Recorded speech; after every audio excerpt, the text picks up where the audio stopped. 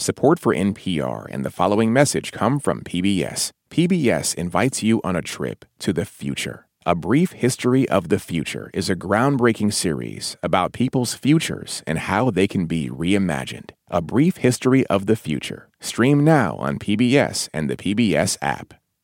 This is Fresh Air. I'm Terry Gross. With some fiction and nonfiction books about Black history banned in some schools, it's a particularly good time to talk with my guest, Clint Smith. His nonfiction book, How the Word is Passed, A Reckoning with the History of Slavery Across America, won the National Book Critics Circle Award for Nonfiction and reached #1 on the New York Times bestseller list. It was also on the New York Times Book Review's list of the 10 best books of 2021. For that book, he visited 8 places central to the history of slavery in America to better understand the distortions in the way the history of slavery was taught to him and to most children, and the ways many Americans deceive themselves about that history. Smith is also an award-winning poet, and I'm happy to say he has a new collection called Above Ground. It deals with the legacy of slavery in a more personal way, through poems addressed to his young children about what their grandparents endured and escaped. The poems are also about fatherhood and the joy and anxiety surrounding it, especially as a Black father. Some of those poems are very sobering. Some are really funny. Clint Smith, welcome back to Fresh Air. It's really a treat to have you back on the show. Your book opens with a prose poem about something I've been thinking about a lot, and I know a lot of other people think about this too, and that is, how do you hold two opposing thoughts in your head at the same time? Gratitude for the things that are right in your life, and anger or fear about everything that's wrong in your life or in politics or in the larger world or with the earth itself. What were you trying to reconcile when you wrote this? What was happening in your life? Yeah, well, it's so good to be back with you, Terry. It's always a pleasure to be on this program. And with regard to this first poem, so much of what I've been thinking about over the last several years is what you've kind of alluded to, the simultaneity of the human experience, which is to say, how do we move through our lives holding wonder, joy, awe, alongside fear, despair, a sense of catastrophe.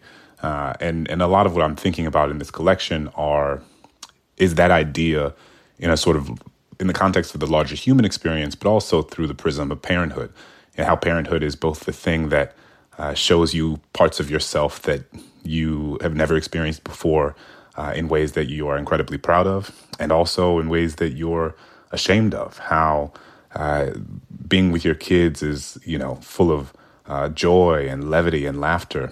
And also that parenthood is one of the most exhausting, difficult, and fear-inducing experiences in the world. And so I'm thinking about the simultaneity of our lives, both in a macro context, in a geopolitical context, in an ecological context, but also in the specific granular details of our own lives.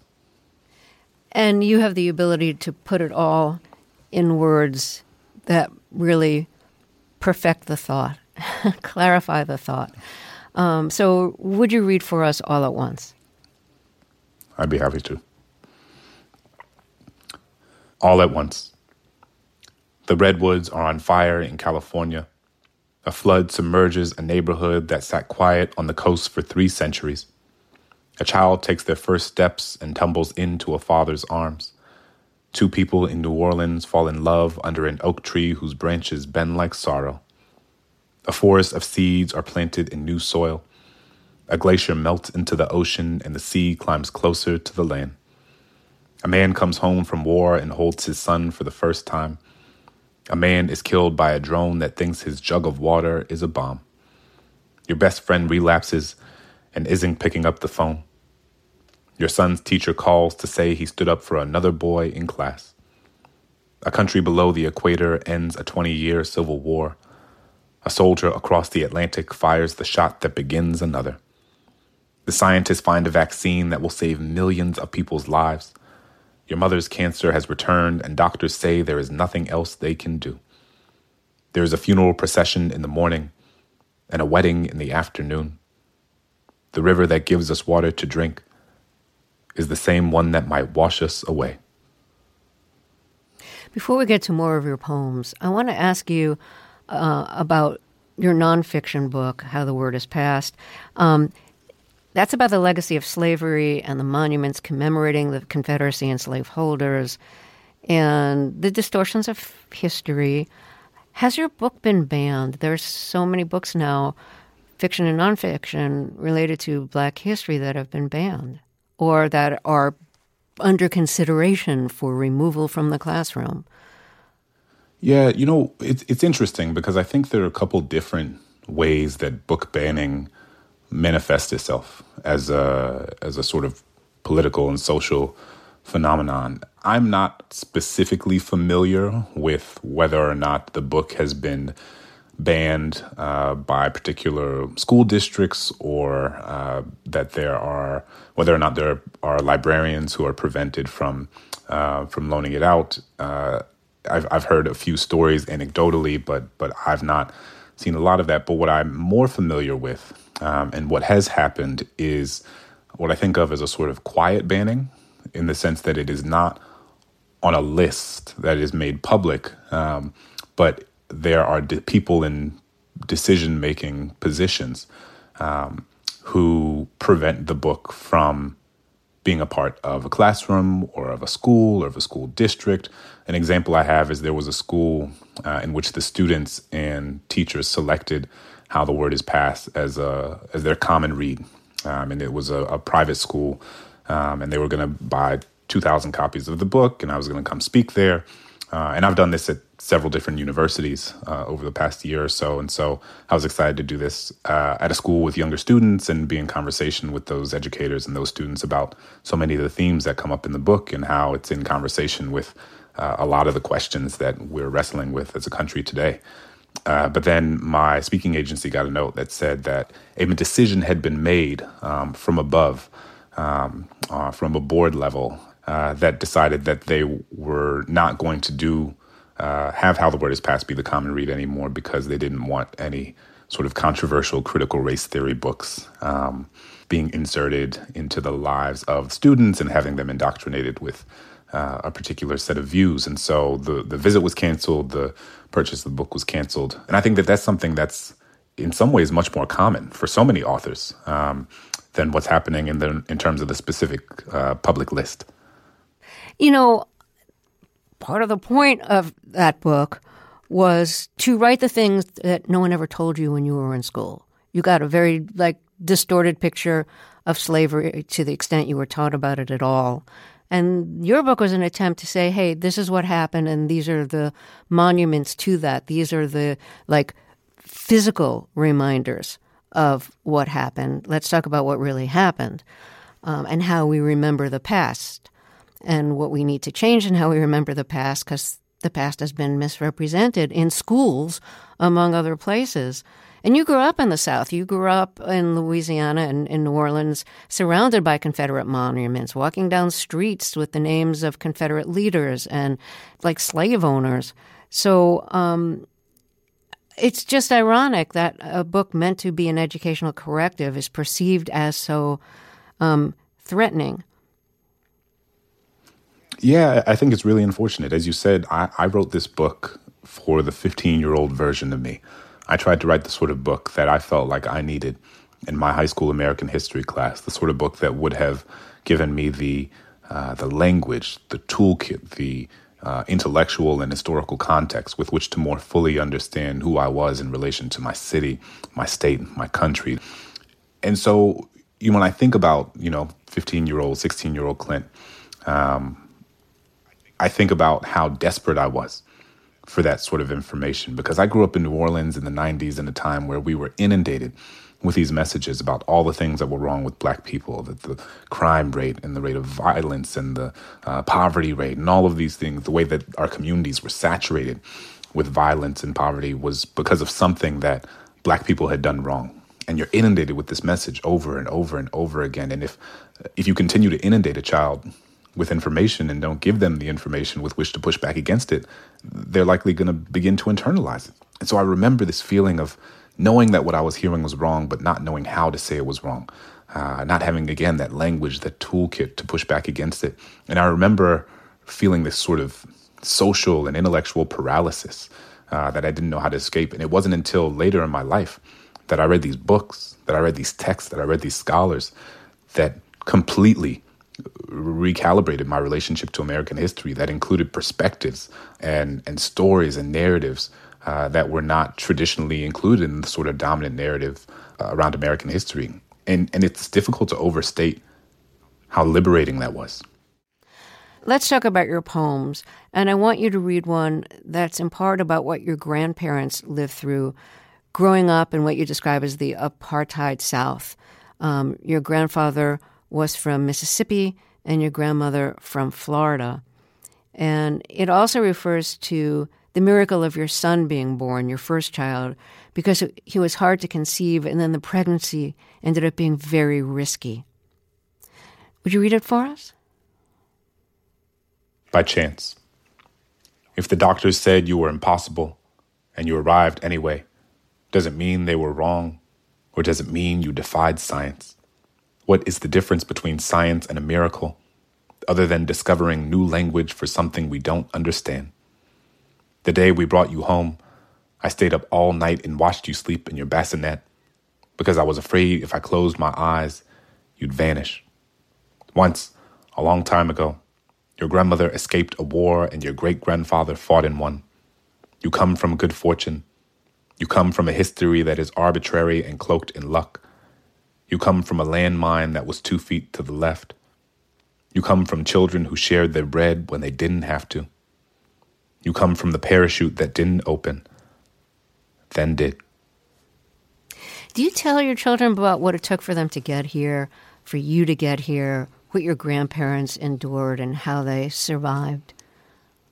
I do, absolutely. I think it's really important for them to know. And this poem is actually speaking to the experience not only of my own grandparents, but also thinking specifically of my wife's mother, who was born in Nigeria and escaped Nigeria during the Biafra War, and who walked from Nigeria to Cameroon when she was a child, and who ended up being able to move to the United States and make a life for herself when such a thing was so uncertain. And so, I'm thinking about the sort of what it means for my children to be the descendants of people who were enslaved and also the descendants of people who were colonized, and what it means to carry both of those lineages in their bodies. And it's important for us to communicate those realities to them. And obviously you do it in a way that's developmentally appropriate. You do it in a way that allows them to understand, that's not going to traumatize them.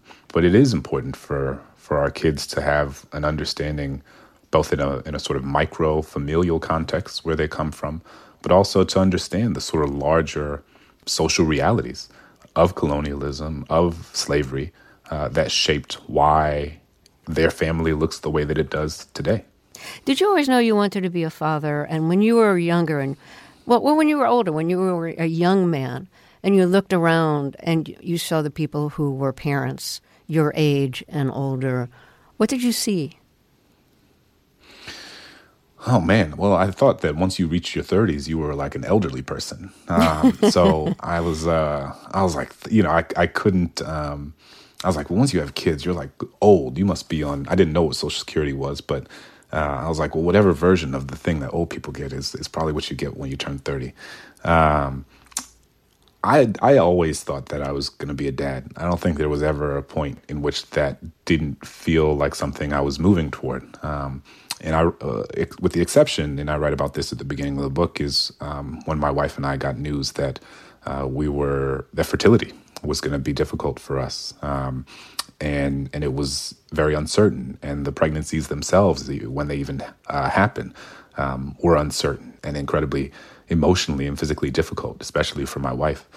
I always imagined myself as being a father, but there were certainly moments where fatherhood felt more distant. And so I feel enormous gratitude to look at these two little humans that we brought into the world, because there was a point in which that was, it was uncertain whether or not that would happen. I want you to read a poem about that. And this is a poem about meeting your wife and deciding to try to conceive pretty soon because of the problems of fertility. Counting Descent 2. My son was born on the 71st day of spring on the 5th floor of a hospital in a city with a history of burning. He had 2 grandmothers in the room and 4 generations in the world. My daughter was born on the 59th day of winter and 2 doors down from the room her brother was born in 21 months before. Both of my children were induced several weeks before they were due, because waiting any longer would have been a risk to both of their lives. I met my wife 2 years, 1 month, and 7 days before our first child arrived, and 3 relationships after I assumed no one like her existed. We sat at a table in a city 893 miles away from where we live now, for 4 times more likely than we planned, and talked about things we had spent half our lives attempting to forget. When the bar closed, we walked 2 miles to her apartment, where 2 dates later we'd kissed for the first time. After 17 months and 3 doctor's appointments, we started trying to have a child because the doctors said we had less than a 1% chance. I'm not sure how they came up with that number, but I remember all the doctors kept saying, "I'm sorry. I'm sorry. I'm so sorry." So that was a follow-up poem to the title poem of your first book of poetry, which was also about thinking about your past in terms of numbers. I'll just quote a few lines. You write, "My grandfather is a quarter century older than his right to vote, and 2 decades younger than the president who signed the paper that made it so." Why do numbers have so much power where you're counting, the days, the months, the distance between? Yeah, I should say that this poem and the one that preceded it were inspired by a mentor of mine, Alan Michael Parker, who's a professor at Davidson College where I went, and he was my advisor. He was one of the people who introduced me to poetry, and he has a poem in his book that uses a similar conceit that I was so drawn to. I think numbers are such an interesting way to document one's past. I like the idea of the specificity of these moments, and for me, poems, especially these sorts of poems in this collection, are time capsules.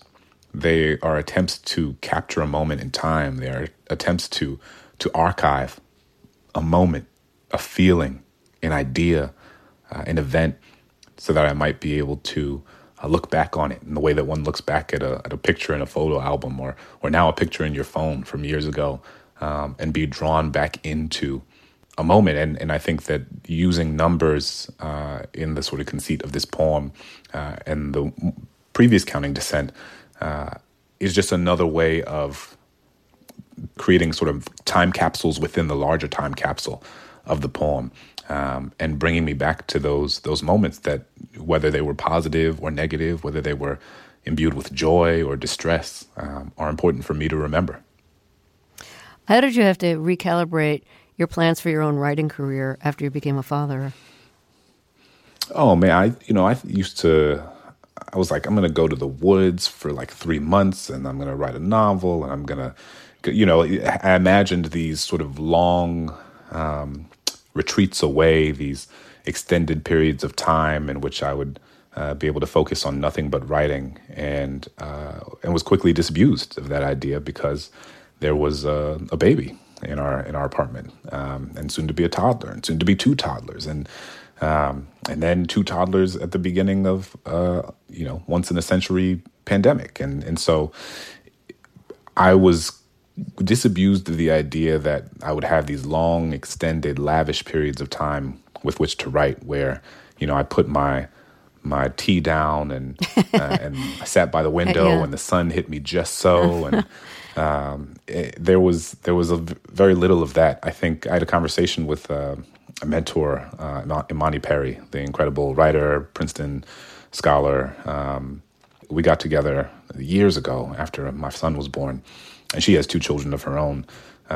And she was saying, you have to let go of the idea that you have to have these long periods of time, of open time to write. You got to write every chance you get, whether you have 10 minutes, whether you have 5 minutes, whether you can only write a paragraph, and it's simple advice, but it was really transformative for me. And I began to think of writing less as something that I had to have the perfect conditions for, and more of something that I had to be proactive in cultivating. And so, over the last several years, I write everywhere.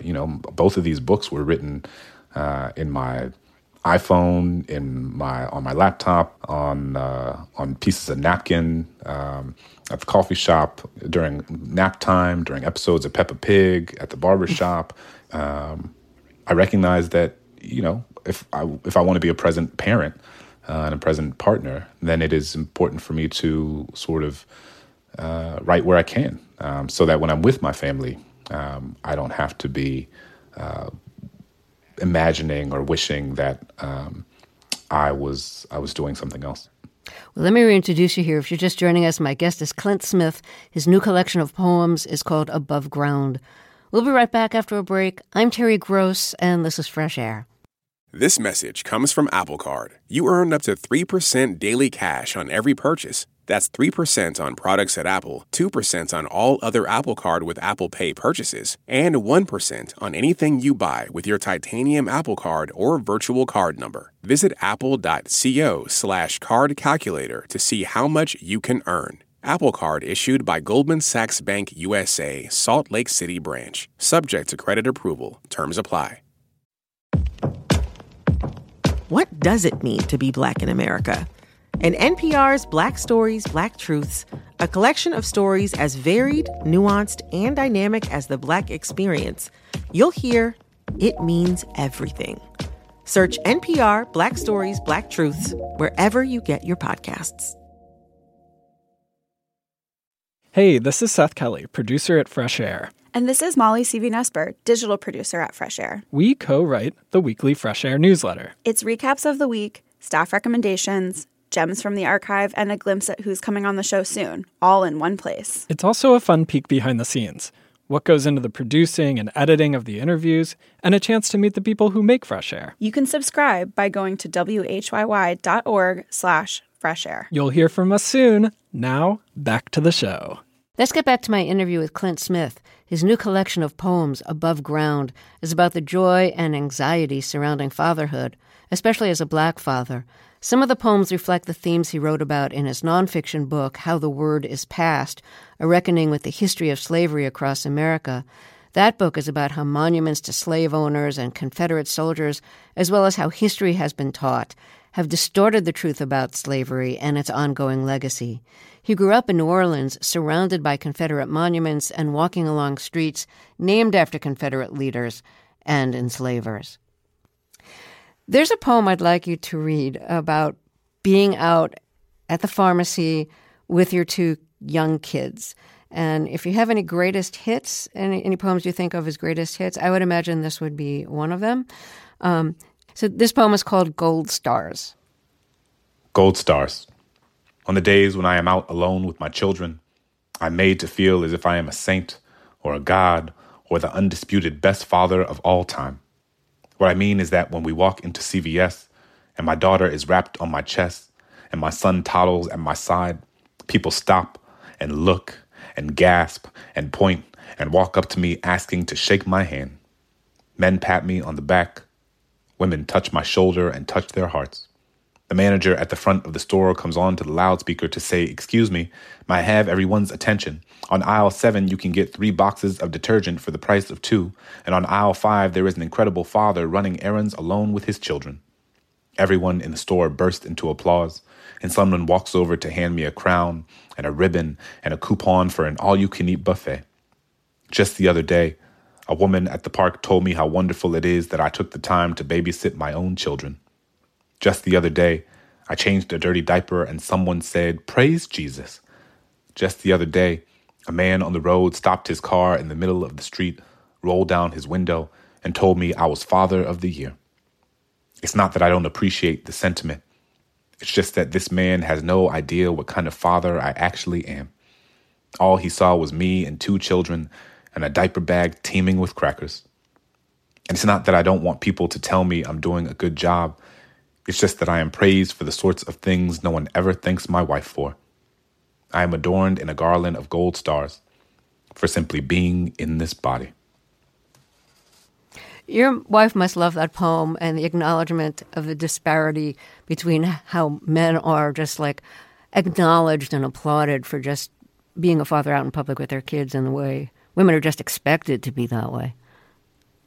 Yeah, it's one of those things where, and we talk about this all the time and experience it in such profoundly different ways all the time. And I think there's an additional layer because, she's a Black woman and I'm a Black man. And so that is in conversation with the sort of already conspicuous difference that I think men and women often of any race experience with regard to people's perception of their role as parents. And it's one of those things where it's nice to tell parents they're doing a good job. Like I do feel oftentimes that parents should get a parade. Parents should get have random people come up to them and give them crowns and give them coupons and and tell them they're doing a great job. So it's not to say that shouldn't happen, but it is to ask us to examine why we do that for fathers in a way we don't do for mothers. And I think that there's things to unpack from that have to do with race and that have to do with people's the sort of pathologies around Black fatherhood that have existed in our public consciousness for a long time. And so I think when people see a Black father, they want to celebrate it. Like when they see a Black father with his young kids, it feels worthy of praise. And so I understand where it's coming from, even if I think it's important to push back against the impulse to do it only for the fathers and not for the mothers. So you've made it clear how fortunate you feel to have your two children and to have children at all, because you were given only a 1% chance, you and your wife, of being able to conceive. But in the spirit of your first poem that you read, of like holding two thoughts in your head at the same time, you love your kids, you love being with them, you're so glad when they go to sleep. And so I want you to read a poem about that called Ode to Those First 15 Minutes After the Kids Are Finally Asleep. Ode to those first 15 minutes after the kids are finally asleep. Praise the couch that welcomes you back into its embrace as it does every night around this time. Praise the loose cereal that crunches beneath your weight, the whole grain golden dust that now shimmers on the backside of your pants. Praise the cushion, the one in the middle that sinks like a lifeboat leaking air, and the ottoman covered in crayon stains that you now have accepted as aesthetic. Praise your knees, and the evening respite they receive from a day of choo-choo training along the carpet with two eager passengers in tow. Praise the silence. Oh, the silence.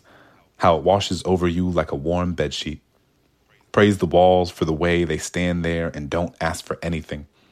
Praise the seduction of slumber that tiptoes across your eyelids, the way it tempts you to curl up right there and drift away even though it's only 7:30 p.m. Praise the phone you scroll through without even realizing that you're scrolling. Praise the video you scroll past of the man teaching his dog how to dance merengue. Praise the way it makes you laugh the way someone laughs when they are so tired they don't even know if they will stand up again. Praise the toys scattered across the floor, and the way you wonder if it might be okay to just leave them there for now, since you know tomorrow they will end up there again. I think so many people will relate to that. What stage are you now with your kids? My son is about to turn 6. My daughter just turned 4.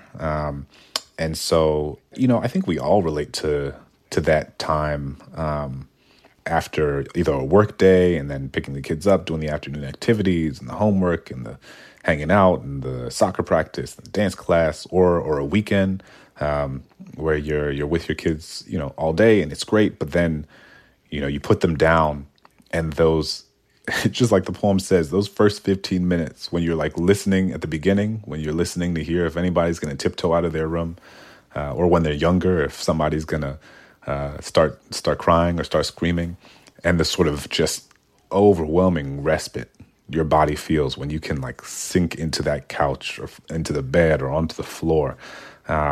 I think that is a universal experience because it's a lot to raise little humans and to try to make them thoughtful and kind and to make sure they don't, put things in their mouth or their nose or both at the same time. So the constant vigilance is can be exhausting in ways you don't fully realize until the day is done. Well, let me reintroduce you. If you're just joining us, my guest is Clint Smith. His new collection of poems is called Above Ground. We'll be right back. This is Fresh Air. This message comes from NPR sponsor Vuori. Jump into a new perspective on performance apparel. Vuori makes products that stand the test of time and hope to inspire others to live vibrant, healthy lives, empowering your best life in clothing that can be worn for just about any activity from running to yoga. Visit Vuori.com/NPR to receive 20% off your first purchase and enjoy free shipping on any U.S. orders over $75. Discover the versatility of Vuori clothing. Last year, over 20,000 people joined the Body Electric study to change their sedentary, screen-filled lives. And guess what? We saw amazing effects. Now you can try NPR's Body Electric Challenge yourself. Listen to updated and new episodes wherever you get your podcasts. You grew up in New Orleans, surrounded by Confederate monuments and streets named after Confederate leaders and slaveholders. So, that was part of the inspiration for your previous book about the legacy of slavery. But you had a personal trauma, well, a collective trauma, really. In New Orleans, you were 17 during Hurricane Katrina, and I think your family moved after that. Did you lose your home? Like, what was your experience of that? We did lose our home. I was 17. I was a senior in high school, and our home was under, 10 feet of water. Submerged like 80% of the city was. It was hard in ways that I think I'm still trying to process, and traumatic in ways that I think I'm still trying to unravel.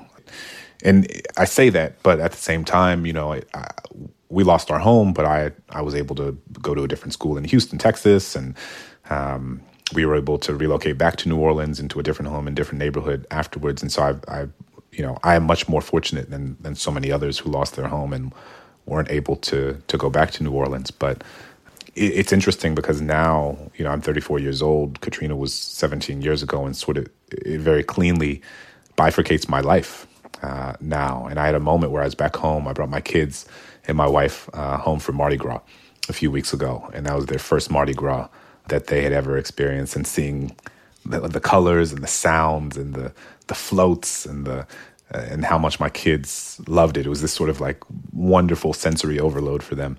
And it was so nice to experience that through their eyes in that way. And I hadn't been back home for so long for Mardi Gras specifically. But I had this moment where we were in my parents' house, and I realized that they had lived in that house for longer than we had lived in my childhood home, which was so staggering to me because the home that I go back to, where my parents live now, has only ever been like the other house.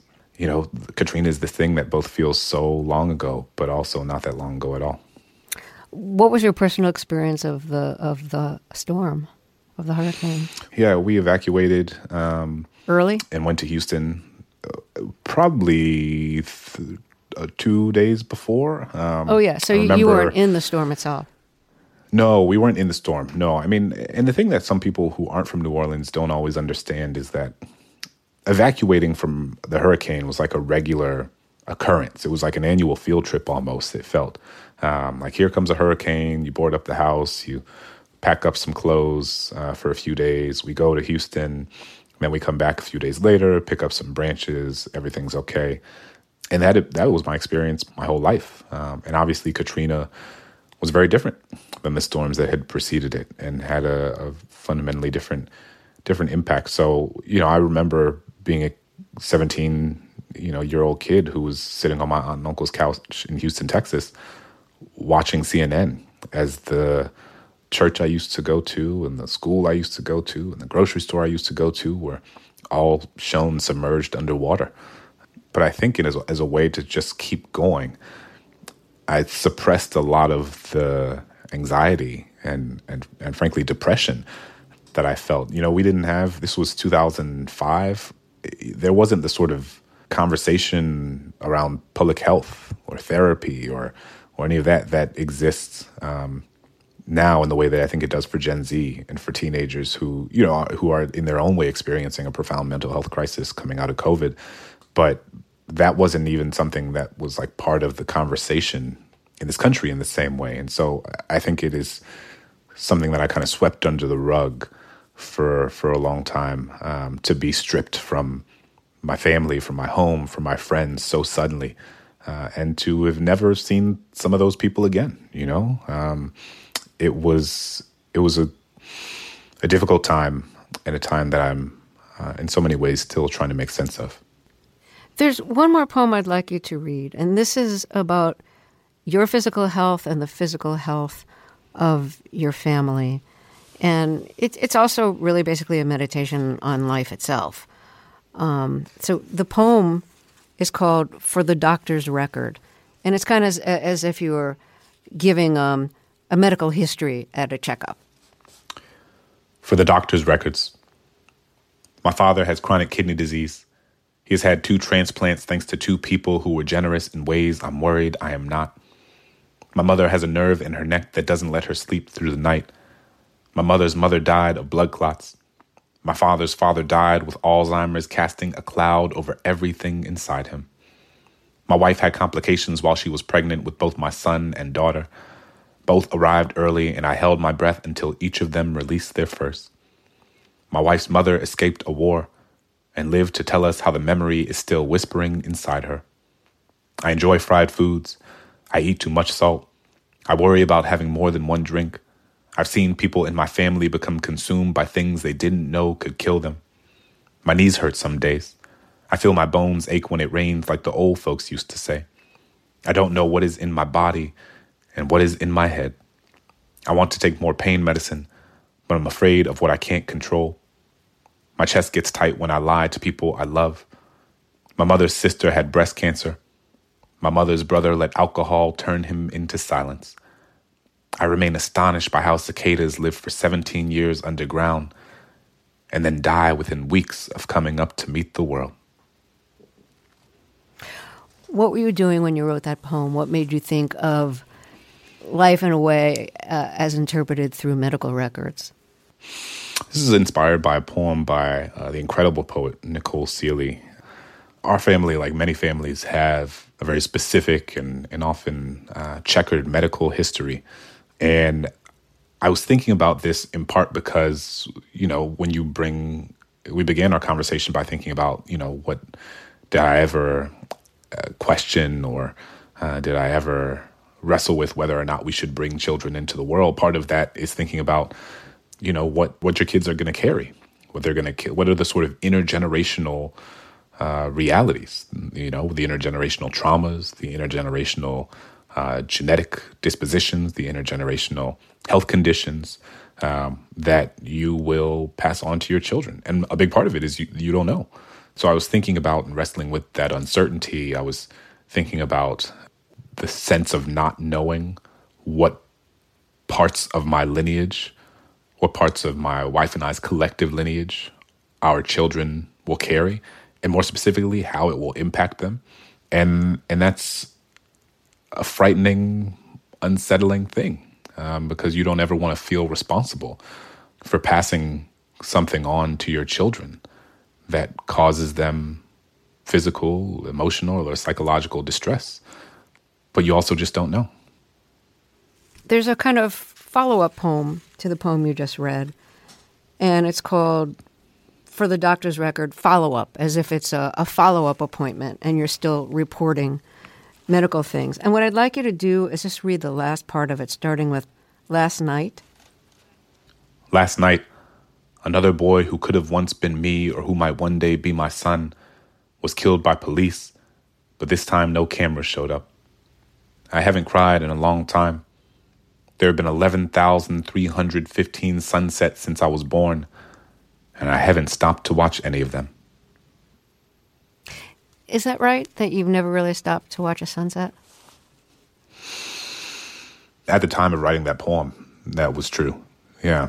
And I think that part of what poems do in their own strange way is make me more present and sort of hold me accountable. So the very act of writing down that I've never seen, that I've been on this earth when I wrote that poem, over 11,000 days and have never just sort of sat to watch the sunset, like for a sustained period of time, uninterrupted, focusing just on the way that the earth is tilting so that the sun moves across the horizon.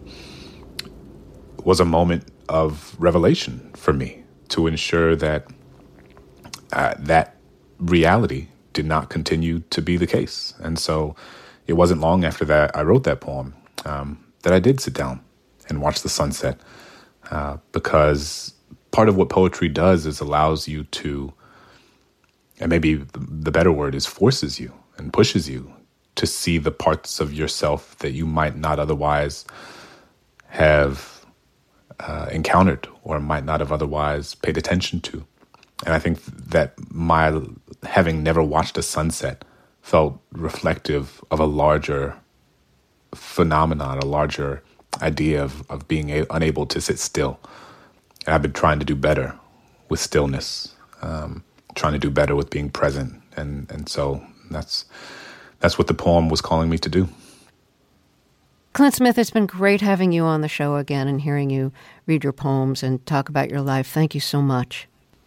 It's been such a pleasure. Thank you for having me. Clint Smith's new collection of poems is called Above Ground. After we take a short break, Justin Chang will review the film that won the Grand Jury Prize for Best American Dramatic Film at this year's Sundance Film Festival. This is Fresh Air. Support for NPR and the following message come from Proven Winners Color Choice Shrubs, who believes that plants and gardening are for everyone. With over 25 years of developing, trialing, and testing some of the most recognized flowering shrubs and evergreens on the market, Proven Winners Color Choice makes it easy to transform dull yards into vibrant, colorful landscapes. Ready to spruce up your yard this spring? Proven Winners Color Choice created the Gardening Simplified Landscape Guide to help you get started with tried and true elements of good planting design. Identify the roles you want new plants to play in your outdoor space, like ground covers, climbers, or attracting pollinators. Then browse garden plans and see which layouts and plants can bring your vision to life. Proven Winners Colored Choice Shrubs are available in the distinctive white containers at garden centers nationwide. Learn more at provenwinnerscoloredchoice.com/NPR. This message comes from NPR sponsor Shopify, the global commerce platform that helps you sell and show up exactly the way you want to. Customize your online store to your style. Sign up for a $1 per month trial period at shopify.com/NPR. This message comes from NPR sponsor Osea. This Mother's Day, treat mom to healthy, glowing skin with Osea's limited edition skincare sets. Osea has been making clean, seaweed-infused products for nearly 30 years. Their advanced eye care duo brightens and firms skin around your eyes, while the Golden Glow Body Trio nourishes and smooths skin all over. They both come in giftable boxes with savings up to $46 and free shipping for a limited time. Go to OSEAMalibu.com and use code MOM for 10% off your first order site-wide. The new movie 1001, which won the Grand Jury Prize in the U.S. Dramatic Competition at this year's Sundance Film Festival, opens in theaters this week. It's the first feature film written and directed by A.V. Rockwell, and it follows more than a decade in the lives of a mother and son struggling to survive in a fast-changing New York City. Our film critic Justin Chang has this review. 1001 begins in 1994, shortly before a 22-year-old woman named Inez is released from Rikers Island. We don't know much about her, but Teyana Taylor, the electrifying actor who plays her, tells us plenty just from the brashly confident way Inez strides through her old Brooklyn stomping grounds after a year away. As she greets old friends and looks for work as a hairdresser, Inez is determined to put the past behind her, though that becomes impossible when she runs into her 6-year-old son, Terry, on the street. Terry was sent to foster care when Inez went to prison, and while he resents her for leaving him, he'd clearly rather be with her again than in his current situation. And so when Terry has an accident at home, Inez impulsively springs him from the hospital and takes him to the Harlem neighborhood where she grew up. They lie low for a while, though it soon becomes sadly clear that nobody's really looking for Terry, who's just one of many kids who've slipped through the cracks of the foster care system. Inez grew up in that system herself, and she wants to give Terry the loving home she never had. Soon she finds them a rundown Harlem apartment. The number on the door, 1001, is one explanation for the movie's title. Over the next several years, this apartment will be their home. But it's a precarious one, where every happy moment feels both fleeting and hard-won. Inez works long hours to provide for herself and Terry, a gifted student whose teachers think he could be Ivy League material. Eventually, Inez marries Lucky, an old boyfriend played by a charismatic William Catlett. While not the most faithful husband, Lucky becomes a genuinely loving father figure to Terry. In this scene, Lucky and Inez walk down the street, reflecting on how far they've come. Yo, you remember what it's like when we were coming up? I remember. You should be proud of yourself, Inez. We made it.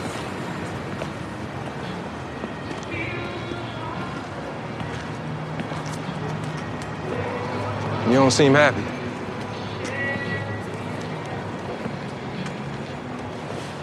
Did Terry Lizette speak? Teenagers hate everybody, but I do sense a little void in them. First couple years of his life, he ain't had nobody. Kid still walking around here with a broken heart. Terry is played at ages 6, 13, and 17 by the actors Aaron Kingsley Adetola, Avon Courtney, and Josiah Cross. The use of 3 actors to play a young black man at different ages has already earned the movie comparisons to Barry Jenkins's sublime 2016 drama, Moonlight.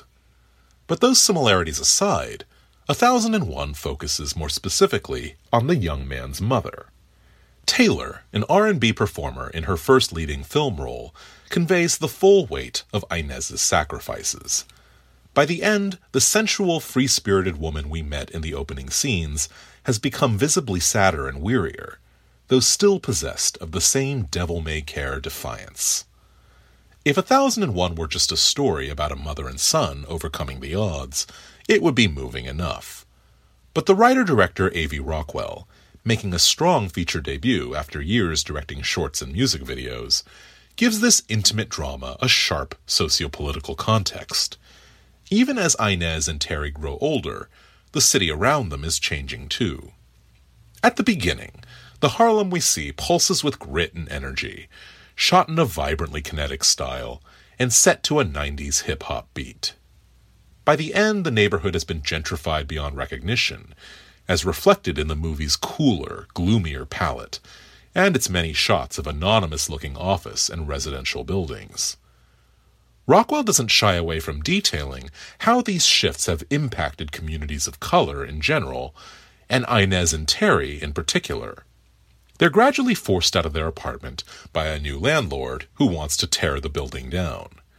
Terry and his friends face routine police harassment, a development that Rockwell intersperses with real news clips covering Mayor Giuliani's embrace of stop-and-frisk policies. None of this comes off as didactic.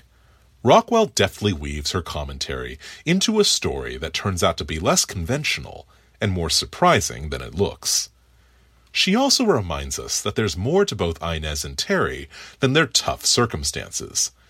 We see this in the playful scenes of 17-year-old Terry flirting with a girl behind a restaurant counter, or the poignant moment when Inez, rather than picking a fight with one of Lucky's girlfriends as she might have once done, instead treats her with decency and grace.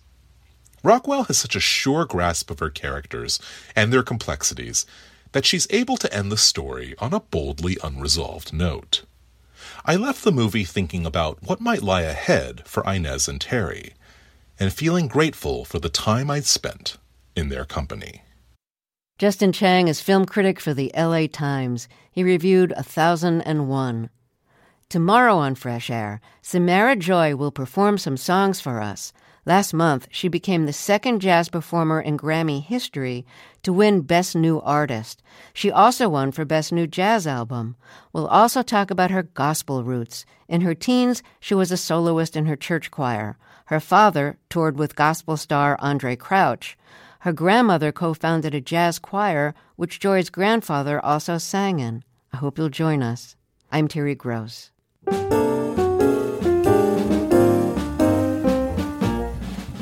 Happened to pass your doorway, gave you a buzz, that's all. Lately I've thought lots about you, so I thought I'd pay a social call. Do you recall the old days we used to have a ball. Not that I'm lonesome without you. I just thought I'd pay a social call. I'd lie and say things are just swell, but to tell the truth, I haven't been too well. But if you should try to kiss me, promise that I won't stall.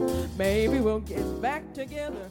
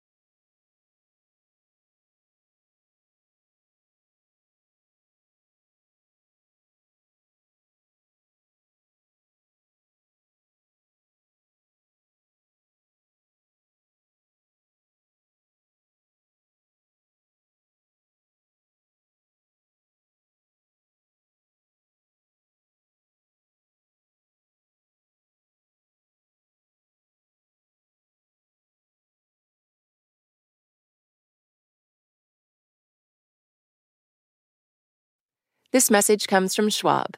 With Schwab investing themes, it's easy to invest in ideas you believe in, like online music and videos, artificial intelligence, electric vehicles, and more. Schwab's research uncovers emerging trends, then their technology curates relevant stocks into over 40 themes to choose from. Schwab Investing Themes is not intended to be investment advice or a recommendation of any stock or investment strategy. Visit schwab.com/thematic investing. Support for NPR and the following message come from IXL Online. Is your child asking questions on their homework you don't feel equipped to answer? IXL Learning uses advanced algorithms to give the right help to each kid, no matter the age or personality. One subscription gets you everything. One site for all the kids in your home, pre-K to 12th grade. Make an impact on your child's learning. Get IXL now. And NPR listeners can get an exclusive 20% off IXL membership when they sign up today at IXL.com/NPR. It's a high-stakes election year, so it's not enough to just follow along. You need to understand what's happening so you are fully informed come November. Every weekday on the NPR Politics Podcast, our political reporters break down important stories and backstories from the campaign trail so you understand why it matters to you. Listen to the NPR Politics Podcast wherever you get your podcasts.